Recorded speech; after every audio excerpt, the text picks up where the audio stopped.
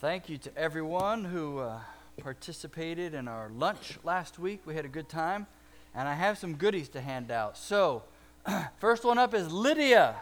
Lydia is the champion of the children's division. You don't have to explain anything to anybody between you and me. She's the champ. So come on up here. You get to choose either between cookies that you have to share probably, or a lot of popcorn that you could probably, I don't know, squirrel away for a rainy day. Popcorn. She's going for the popcorn. All right. And then where's Helena? Come on up. You're the champion of the teenage. Oh, wait. Come back. Lydia, I forgot to give you a candy bar. So you share that, but you don't have to share this. That's how that rolls. Chocolate. So that means Helena gets the cookies. Oh, and we're upsizing. And a Chick-fil-A card. Good job, girl. The indomitable Miranda Sanders. Miranda, there are no cookies on this podium for me, so I'm calling you up to, you got to come forward. That's the price you pay for not bribing me to not say your name.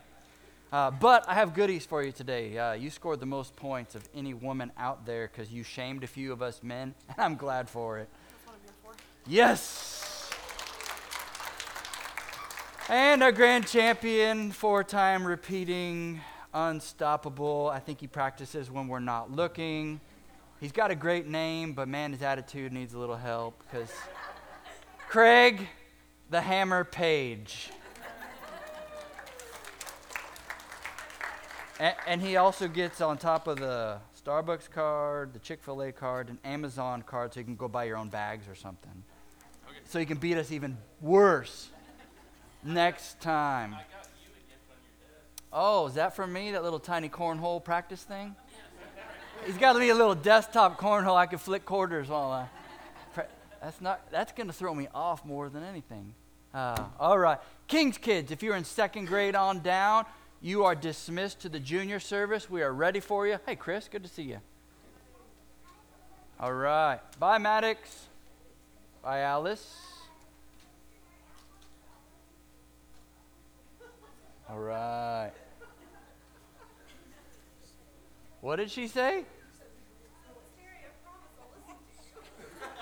Miss Terry, I promise I'll listen to you. Miss Terry's going to make sure we have enough help for those rascals. I've got 3 in there. She may be the backup to the 4th.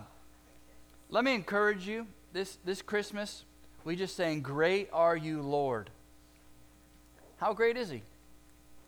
Is He great enough for you to go with one less present this year and buy a kid something else? There are a lot of the kids on that tree want a bicycle this Christmas. Let me just say, I've been there, done that. If that's out of your price range and you still want to contribute, feel free to find 2 or 3 people to go together on a few presents. It doesn't just have to be you. If God has blessed you so much this past year, like 3-4 teens get together and find a toddler and go shopping together and have a good time. You do not need to bring all the presents back here. The back of the card has some drop-off locations, especially if you get a bike. By the way, if you need help because you don't have a truck or a minivan and you need help transporting a bike from said store to the mall is the key drop-off location for the Angel Tree program. Let me know. I can pull up with the Trailblazer. I can get one of our dudes who has a truck to meet you at Walmart, pick that up. So we will find a way. That is our community service project for Christmas.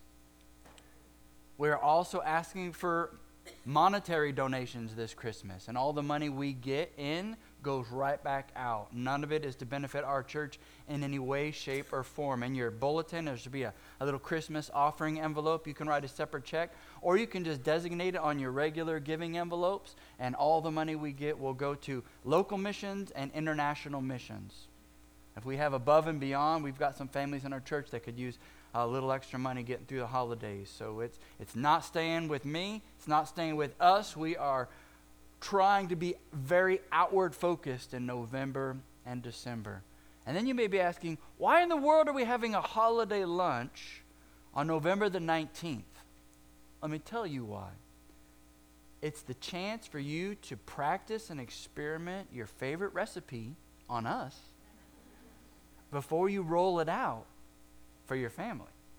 See LaDonna, she's strategically asking people for their best things, and also to make sure we don't get like 20 green bean casseroles. You know how that is, right? So she's coordinating it, run it through her, and prepare to eat. We like to do that early. That way we don't have a bazillion things on the church calendar that conflict with your family calendars, with your school calendar. Schools are doing things, kids are in programs. We are ramping up to they say it's the happiest time of year. I'm saying it is the busiest time of year. Take a deep breath for just a second, and let me remind you,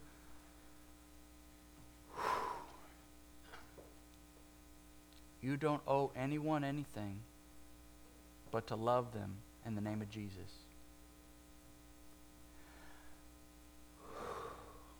It's okay to say no.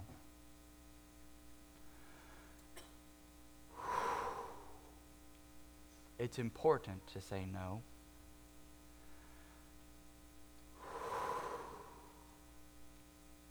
And you don't need everything on your Christmas list. Right? As we ramp up for the holiday, you need to slow down. Except for you, right? I need everything on my list. Slow down. You have a lot of responsibilities. I understand that. Part of today's sermon on the topic of humility is knowing you can't do it all. You can't serve everybody. You can't meet every need on planet Earth. Humility says, I'm limited. But with humility, we target where we want God to show up. Who's my scripture reader today? Who did I recruit? Oh, yeah, head on up here. Party of two, right this way.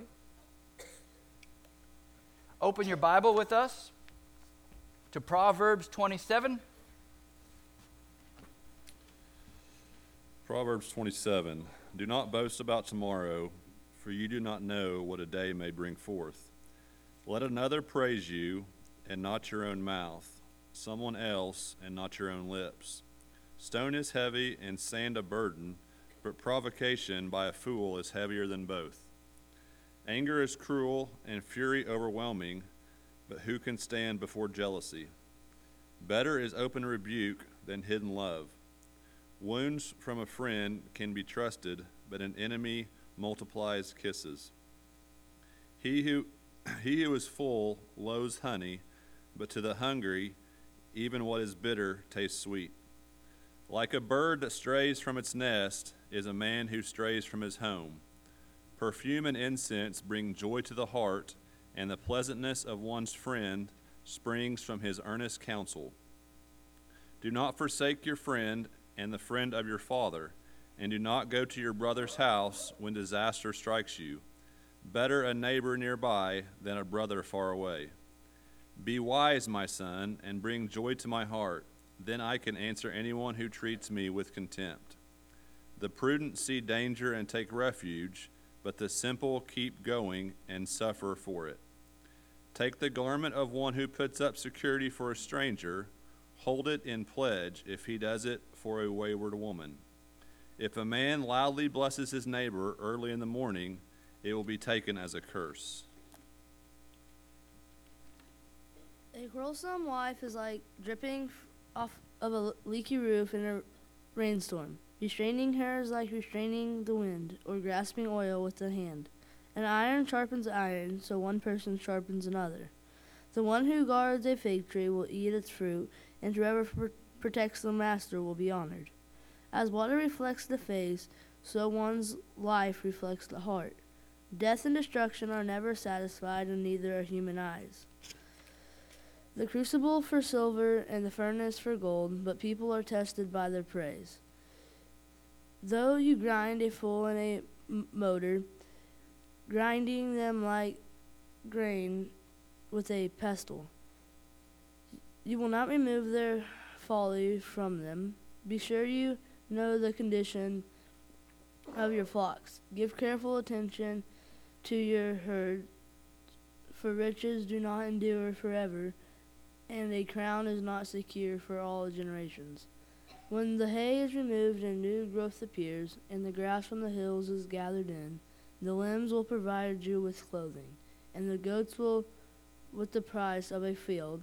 You will have plenty of goat's milk to feed your family and nourish your female servants.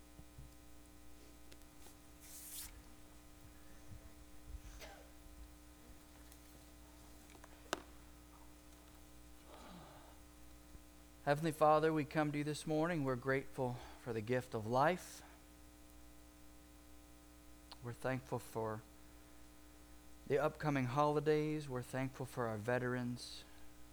We're thankful for the doctors and the nurses that deal with us and our aches and pains from week to week and month to month and year to year. We're grateful for our families, for the ups and for the downs. We're thankful for every good thing, Lord, that comes from your hands. Teach us to be thankful even for the bad things that come from your hand, as we acknowledge by faith that you can use all things together for good, because we love you, because we trust you, because we know you have a greater purpose and plan than any eye could ever imagine.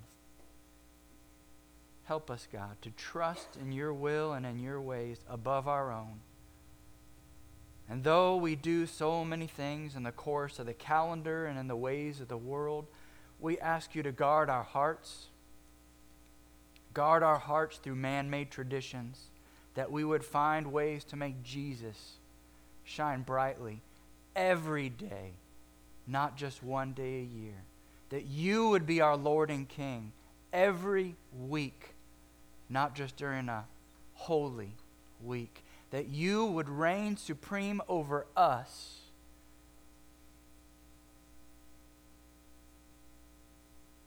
Every moment of every day. Make us into that kind of people today, we pray. In Jesus' name, amen. So grab your bulletin and follow along. That's mostly so I know where I'm going. Proverbs 27. The title is Humility. The subtitle is Considering Others Above Oneself. That is one of the definitions of humility. That's on the top line there. Humility, considering others. I had so many good definitions for humility that we're going to plow into the second blank in just a second. So the first one is humility. What is it? If I had to just tell a child what humility is, I'd say that. It's when you think of others before yourself, above yourself, in place of yourself. Humility doesn't make yourself first.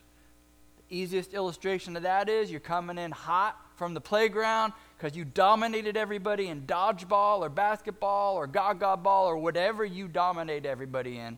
You come in hot from the playground, you earned first place at the water fountain because you won. Humility says, ladies first. Losers first. Everyone else first.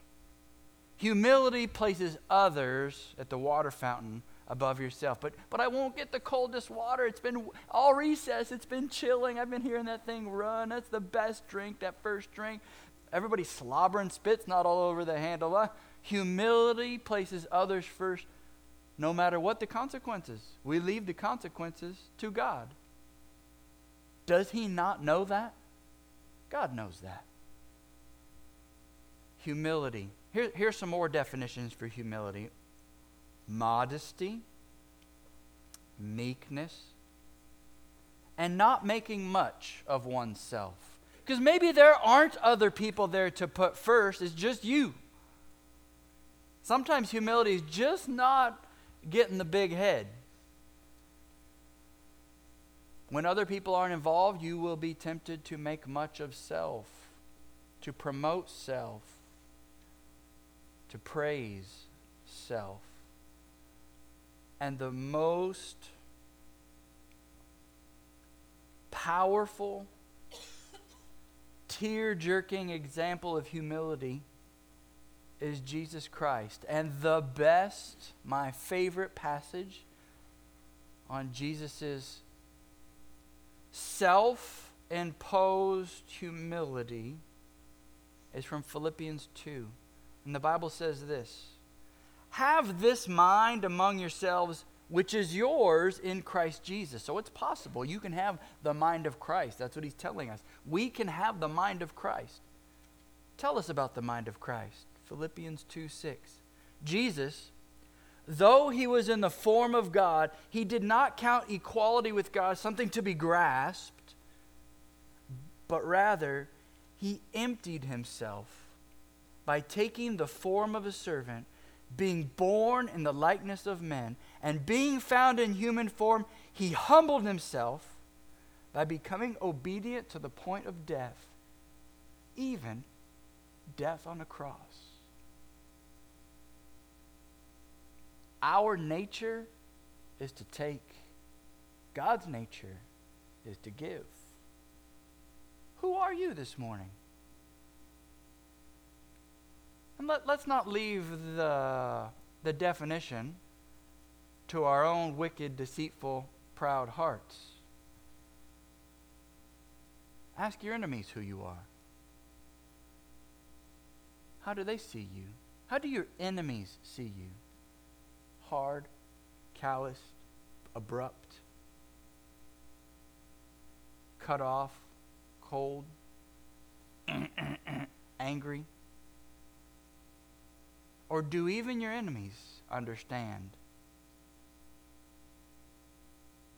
They can have some really deep philosophical differences with you. But do they understand that Jesus, you have the mind of Christ? That's humility. Jesus is our greatest definition of humility. His life, his death, even his resurrection. But the Bible, thankfully, doesn't wait till we get to Jesus to describe to us what true humility is. And as I read through Proverbs 27 the last couple of weeks, humility jumped off the page in many verses, as you can see in your outline. Verse 1, do not boast about tomorrow, for you have no clue what's going to happen tomorrow. Write it down. Don't boast over what you cannot control. Don't boast over what you can't control. James 4, come now. You who say, today or tomorrow we will go to such and such a city, spend a year there, buy and sell and make a profit. Whereas you don't know what will happen. For what is your life even? Your life is a vapor that appears for a little time and then vanishes away. Instead, you ought to say, if the Lord wills, we shall live and do this or that. But now you boast in your arrogance, and such boasting is evil. Boasting that you know more than you know is evil. Which, by the way, tells you the opposite of humility. The opposite of humility is not necessarily pride. The opposite of humility, straight up evil and wickedness. Because it's you putting yourself not just above others, but in the place of God. That is not a pride thing. That's a wickedness thing. Anytime we elevate ourselves, we are following in the footsteps of the Satan, the devil. We want to be in the place of God. Humility is not just putting yourself lower, it's realizing you're already there. Just act like it.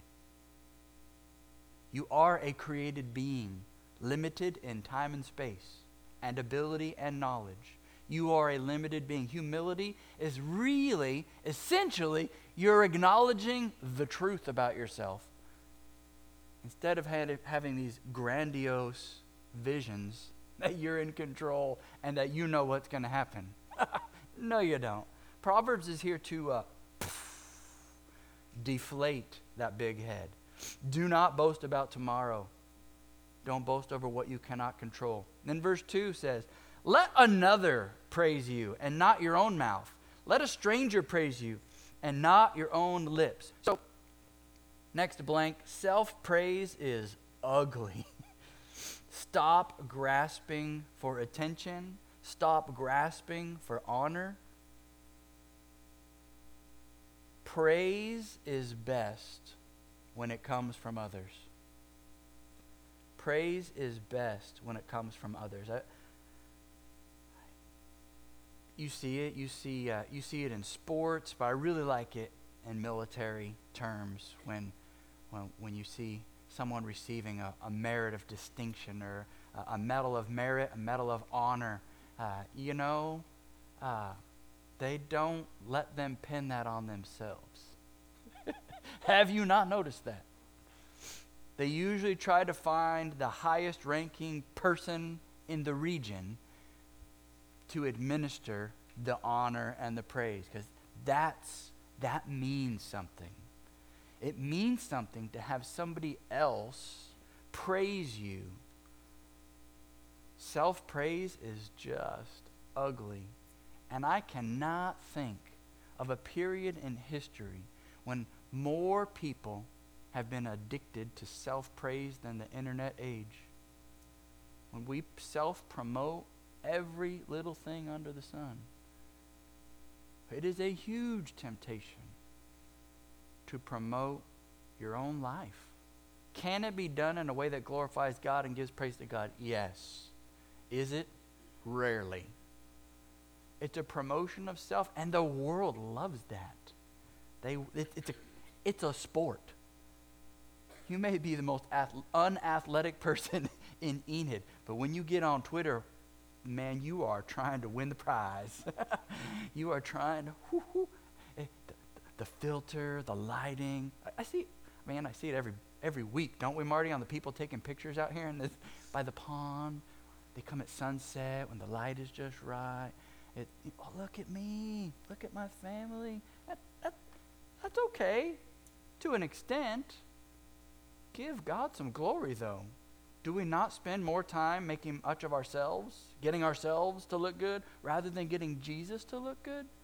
To have the goodness of Jesus come out of our mouth as much as the praise of our children comes out of our mouth, or the praises of our spouses? Who do you love? Just measure your words. Just measure your words. Look at verse 5. Better is open rebuke than hidden love. Faithful are the wounds of a friend. Profuse are the kisses of an enemy. Open rebuke gives us reality checks. So here's what I'm observing. Humility requires outside influences to stay humble.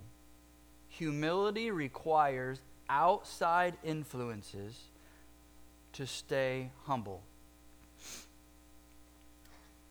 Hidden love is not encouraging.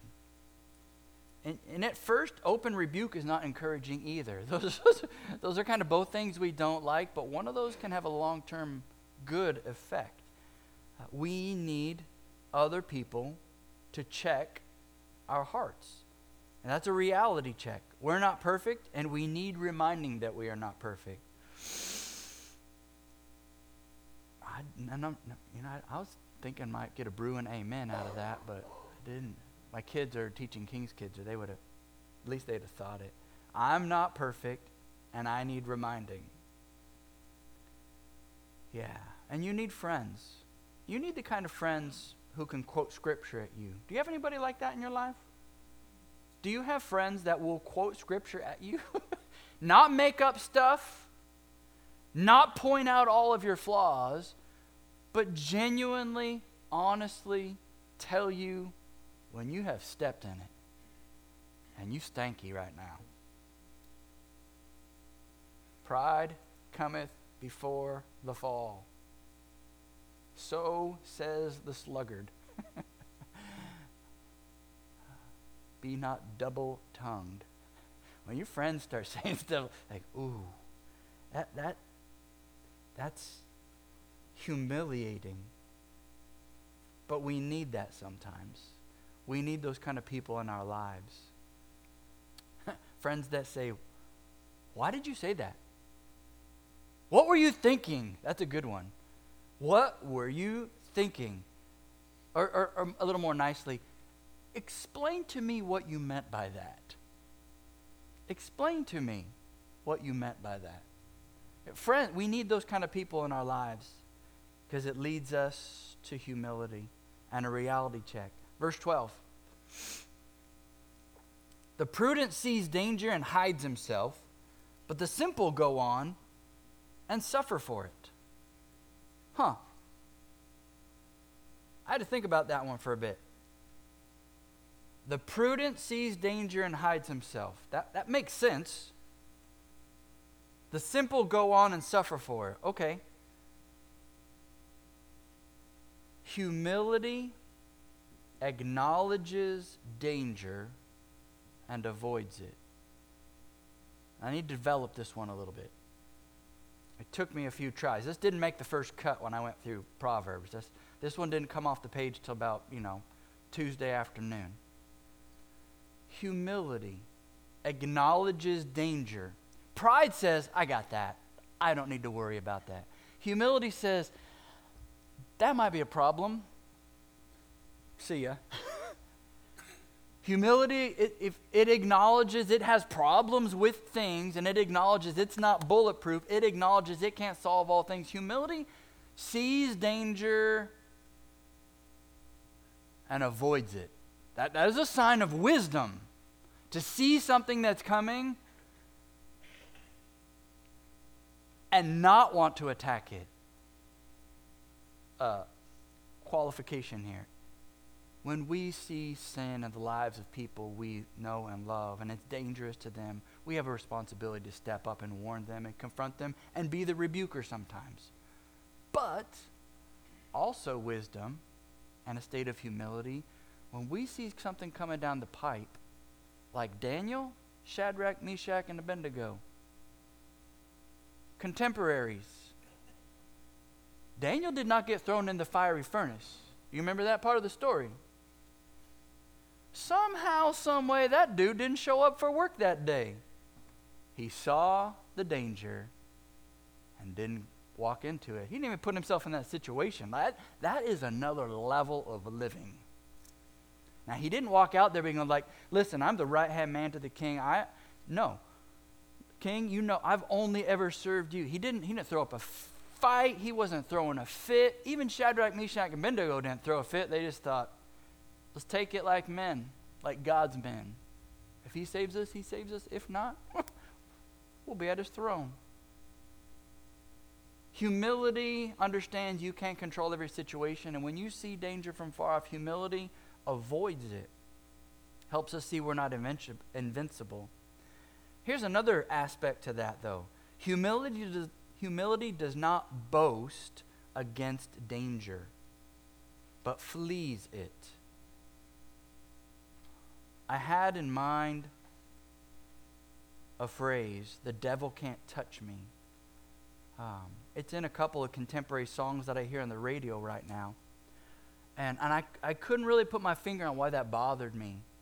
The devil can't touch me. Have you not read the book of Job?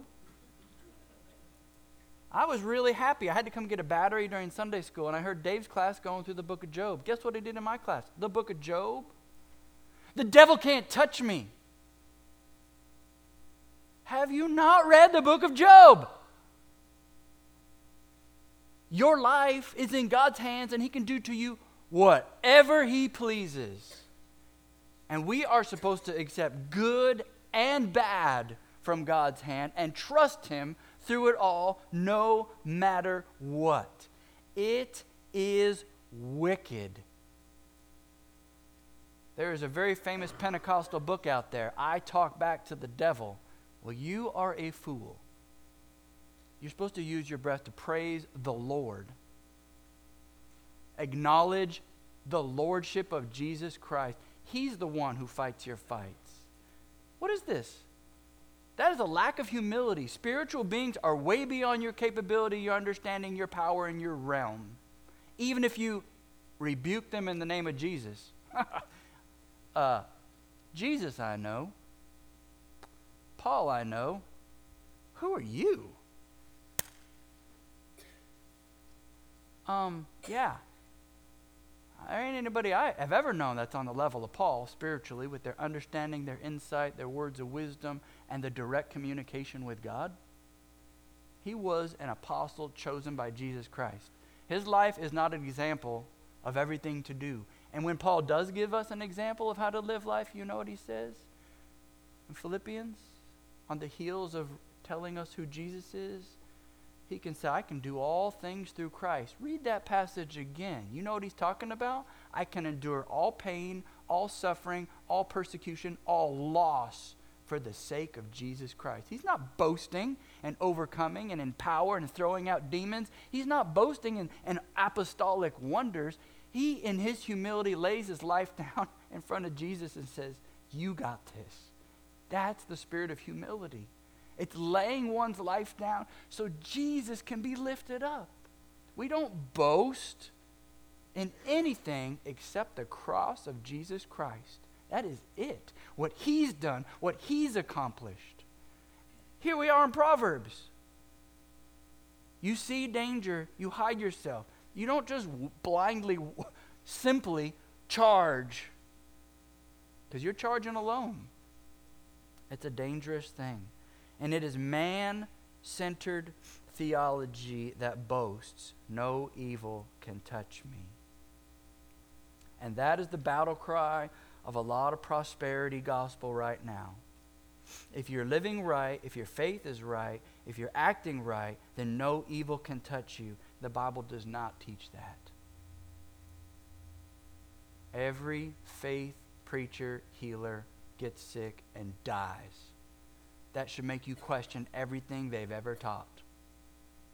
If God only blesses those who have enough faith, then they have a problem with their faith. And but why is it so popular? Pride, arrogance, and promotion of self. It's the American way. We want to pull ourselves up by our own bootstraps. We do not want to be a people who live in the fear of the Lord, rejoicing and trembling. That idea of trembling is humility at the feet of the King, who not only has all power over you, but who loves you. We rejoice, but he's also all powerful. There's Job again. That just got under my skin this week. Studying Job, hearing Job. Thank you for teaching Job. Are you doing that again next week, or are you in a series, or is that just a one-off? The Lord. The Lord. Yes, I love it when a plan comes together, especially when it's not my plan. In verse 13 is another verse that this one almost didn't make the cut either. But I got to thinking about it. It says, take a man's garment, that would be like somebody's overcoat, when he has put up security for a stranger. So somebody is like buying something and didn't have enough money. They're buying something from you. They don't have enough to pay for it. And then somebody else says, here, you take my coat as a deposit. And if he doesn't pay, you keep my coat. Like, okay.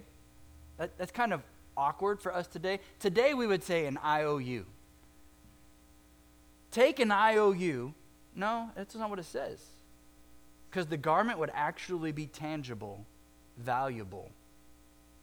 Take whatever payment you can get when somebody puts up security or makes a payment on behalf of, it says a stranger, somebody you don't know. And hold it as a pledge for the rest of their payment, or as the payment when they put up security for, it could be an adulteress or a foreign woman. The point here is it's somebody you're not normally associated with, and you don't know if they're actually going to pay. This verse is telling you to take payment while you can, because you don't always know people as well as you think. You don't always know people as well as you think. You are not a good judge of character. There are too many people on planet Earth. You are not as good a judge of character as you think. That's a statement that requires a lot of humility to agree with. Because as we grow in age, we get to learn dynamics. We've had some psychology classes, maybe, if we've been to school. We've had kids, so we kind of see different personalities. We've been through the teen years and survived. And so we see tendencies in teens, and we start thinking, oh, yeah, I've known a teen that did that before. Here's how they went. And I know a teen who did that before. Here's how they went. We start building up this false knowledge base that we know people. Woohoo! Proverbs right here is saying, listen, when you're making a transaction with somebody, take payment as soon as possible because you don't know everything. Get what you can while you can. It's not saying get while you can, you know. That's not the point. This is a legitimate business transaction. It's saying don't just take a piece of paper. You better take something that's worth something, because that may be all you walk away with. That garment. So, you know, again, yard sale theology. If somebody says they want something, will you hold that for me? No. Well, here's my wedding ring. Will you hold that for me until I get back? Yes. Because if you don't come back, that's mine. Does that make sense? They're giving you a deposit that's worth more than the object because they're saying they're going to come back and give you the price. But that's how it works. Now, be careful on the watch thing. I've had people, hey, will you, I'll give you my watch. Like, that ain't real. That ain't ticking. Nice try. People are going to try to pull a fast one on you. So in humility, you just remember, you cannot be a good judge of all people and all personalities, especially when it's a stranger, somebody you don't know. So that one made the cut finally. Took me a while to get around to that. Like, what is it saying? And why do I go to yard sales so much? Like, what's going? Yeah, cheapskate. I mean, frugal. Verse 17. Holy cow, my whole outfit's from a thrift store today. Verse 17. Even my socks. I think my belt is too. Oh, I should have worn my thrift store glasses. That would have been. I didn't. I did pay money for these. That's why they broke. Verse 17. Iron sharpens iron. Iron sharpens iron. And one man sharpens another. Humility leans on other believers who are not afraid to cross swords with us. God is out to sharpen you, not wear you out. Not wear you out. You think of a whetstone or some kind of hard stone that you sharpen a knife on. The same surface that can sharpen things can wear things down, and we blame it on the stone. That's a hard person. That's a difficult person. I can't deal with them. Dude, you're the problem, not them. This is you thinking they're the problem. Why has God put them into my life? I just can't break through. You're not always meant to break through. You're the problem. There are just hard people. Ready? You ready for this deep spiritual lesson? Whoop. Change the approach, change the transaction, change you, and then iron sharpens iron. Then you can be improved.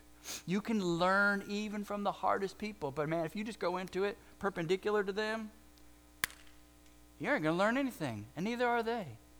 Sometimes the best way to show hard people how to live is to not be the hard people and learn and grace them and show mercy. So God is not out to grind you down. He's out to teach you. Verse 20. Hell and Abaddon. What were the verses in your Bible, Ethan? Say verse 20 out loud.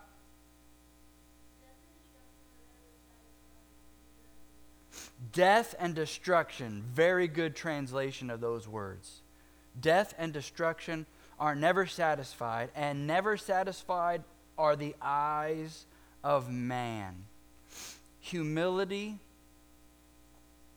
In your humility, you need to admit that you are covetous, that you have lust, that you have temptations, that you have pride, and that you have sin. So humility looks away from sinful desires.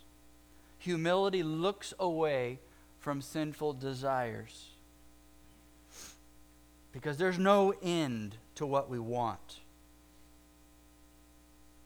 Humility should force us to be satisfied with less. Write that down. Humility forces us to be satisfied with less. Sometimes it's less food.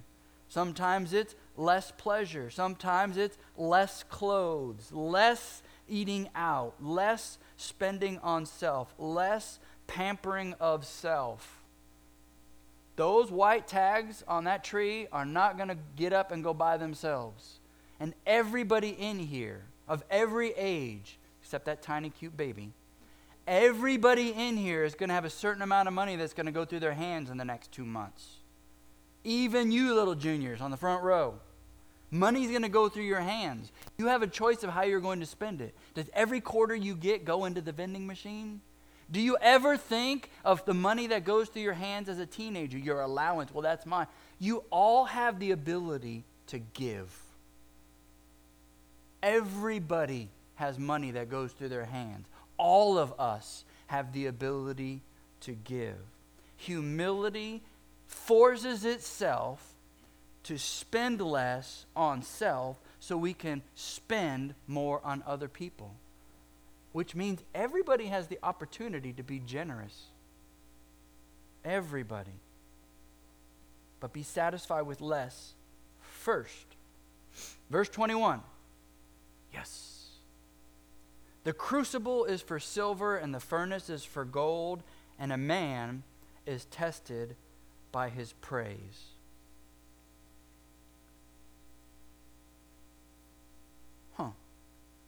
Humility praises God in the middle of gain or loss. Humility praises God in the middle of gain or loss. A crucible gets really, really hot. Melts the silver, the impurities come to the top. You skim off the dirt. You pour out the silver into the mold. And then the furnace is hot. It melts the gold. Again, the impurities rise to the top. You scrape off the impurities. You pour the gold into the mold and it becomes pure. It makes something beautiful. What tests us? Well, verse 21 says the test is going to be praise. You're going to receive some and you're going to give some. When people praise you, do you deflect it back to God? When people tell you how good you are, how well you did something, what comes out of your mouth? Your heart is being tested by praise. I say, thank you. Worked my tail off for that. That's all the praise you're going to get for all eternity for that thing. Or maybe you say, thank God. I'm glad you saw that. He is good. God has richly blessed me with that. Praise the Lord. Hey, good job on that. Hey, thank you. I needed that, I've been praying that that would go right and that project would work out. And I thank God. Does God ever come out of... Do you see how praise tests the heart? How you receive it, but also how you give it. Do you praise God for other people or do you just praise people? When you tell other people that they've done well, does Jesus ever come up? Man, I thank God that you took care of that. Amen. You are an answer to prayer. You have been such a blessing to me. God has been good to bring you into my life, into our department, into this project. God is good. It's a test. All praise that's in our lives is a test of whether or not we are God-focused or self-focused. And that's a test. So be on high alert. And then verses 23 and 24. Generous. Know well the condition of your flocks and give attention to your herds. For riches do not last forever, and does a crown endure to all generations? No. Know the condition of your finances. Know the conditions of your bank account. Know how much money you have. Keep track of it. Be disciplined, because it won't be there forever. And it'll be there even less time if you are not paying attention to it. The longer you pay attention to your finances, the more you watch your finances and you manage what God has given you, the longer God will let you manage it. And then it ends with verse 25, the grass is gone, new growth appears, vegetation in the mountains is gathered, the lambs will provide your clothing. And this is God's stuff. The goats will become the price of a field. You will have enough. You'll have enough to drink, you'll have enough to eat, you'll have enough for your household, and even the maintenance of the people around you. That is a biblical view of generosity. You not only have enough for self, you have enough to help others, and you have enough to give. So you are generous whether you are rich or you are poor. You could have a very small flock. You could be barely scraping by. It's not a distinguishing passage on somebody necessarily being rich. A lot of people would have a household maintenance girl, a little, a 9-year-old girl from the neighbors come over and help with some chores, help watch the baby, help do some things. So this is not speaking of, well, I'm rich, so now I have enough to meet the needs of all these people. No, this is just talking about you take care of what God has given you, He'll make it last.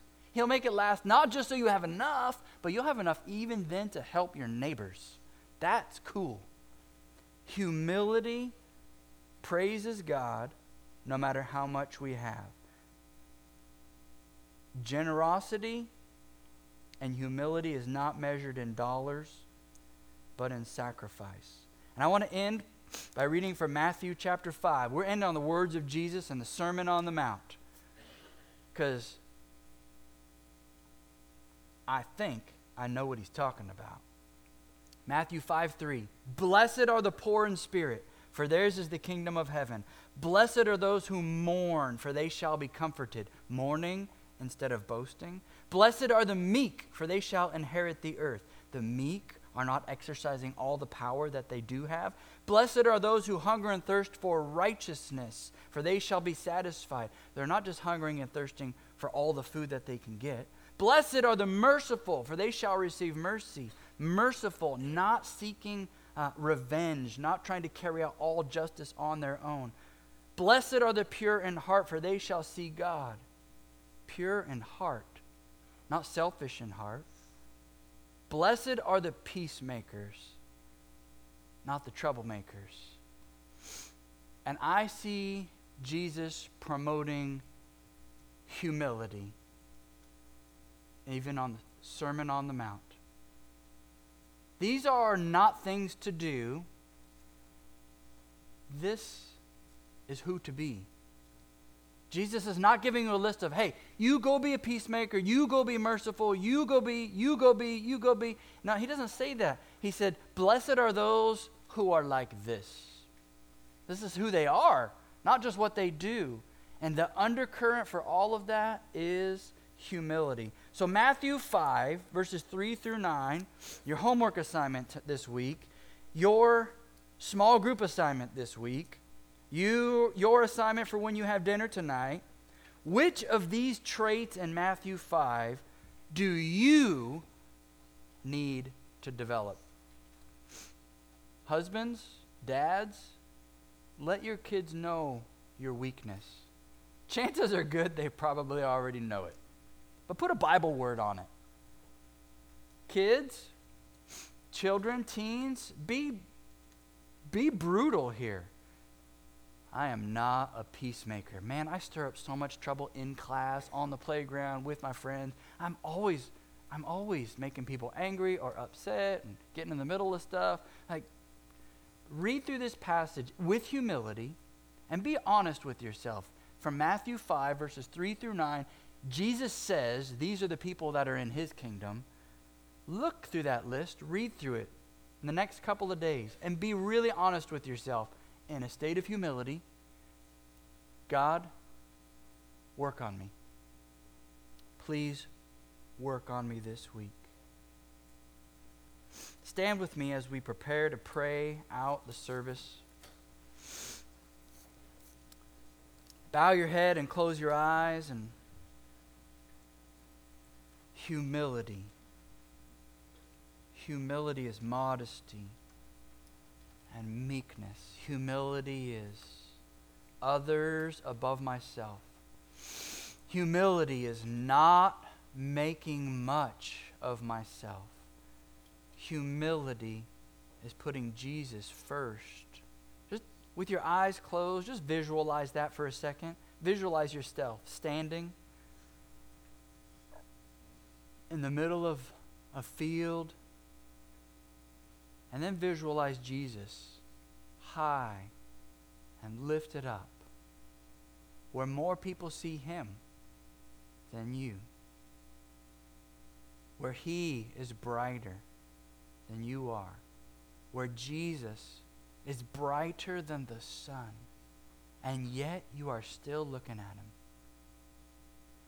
Humility is understanding that Jesus is your great treasure, that Jesus is the world's greatest treasure, not you. See yourself. You are loved. You are valuable, but you are not more valuable than anyone else. God, we bring our hearts before you this morning and we say, sharpen us, rebuke us, teach us, remind us who we are in Jesus. Give us a spirit of humility, that we would see the people around us and their need for Jesus. We come to you this morning and ask you, change us. Amen.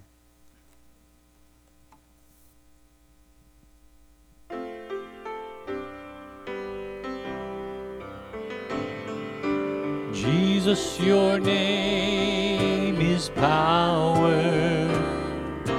Jesus, your name is might. Jesus, your name will break every stronghold. Jesus, your name is light. Jesus, your name is healing. Jesus, your name gives sight. Jesus, your name will free every captive. Jesus, your name is light. Jesus, your name is holy.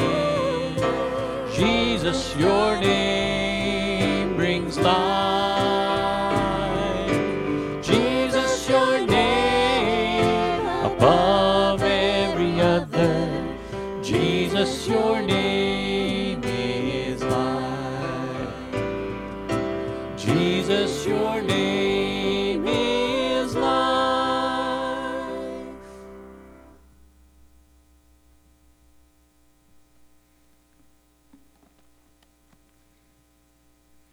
The benediction verses for today are from Romans chapter 8, verses 38-39.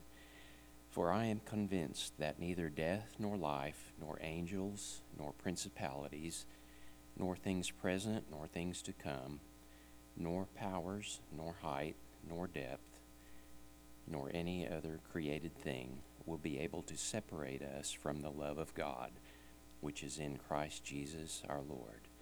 I pray you have a blessed week. You are dismissed.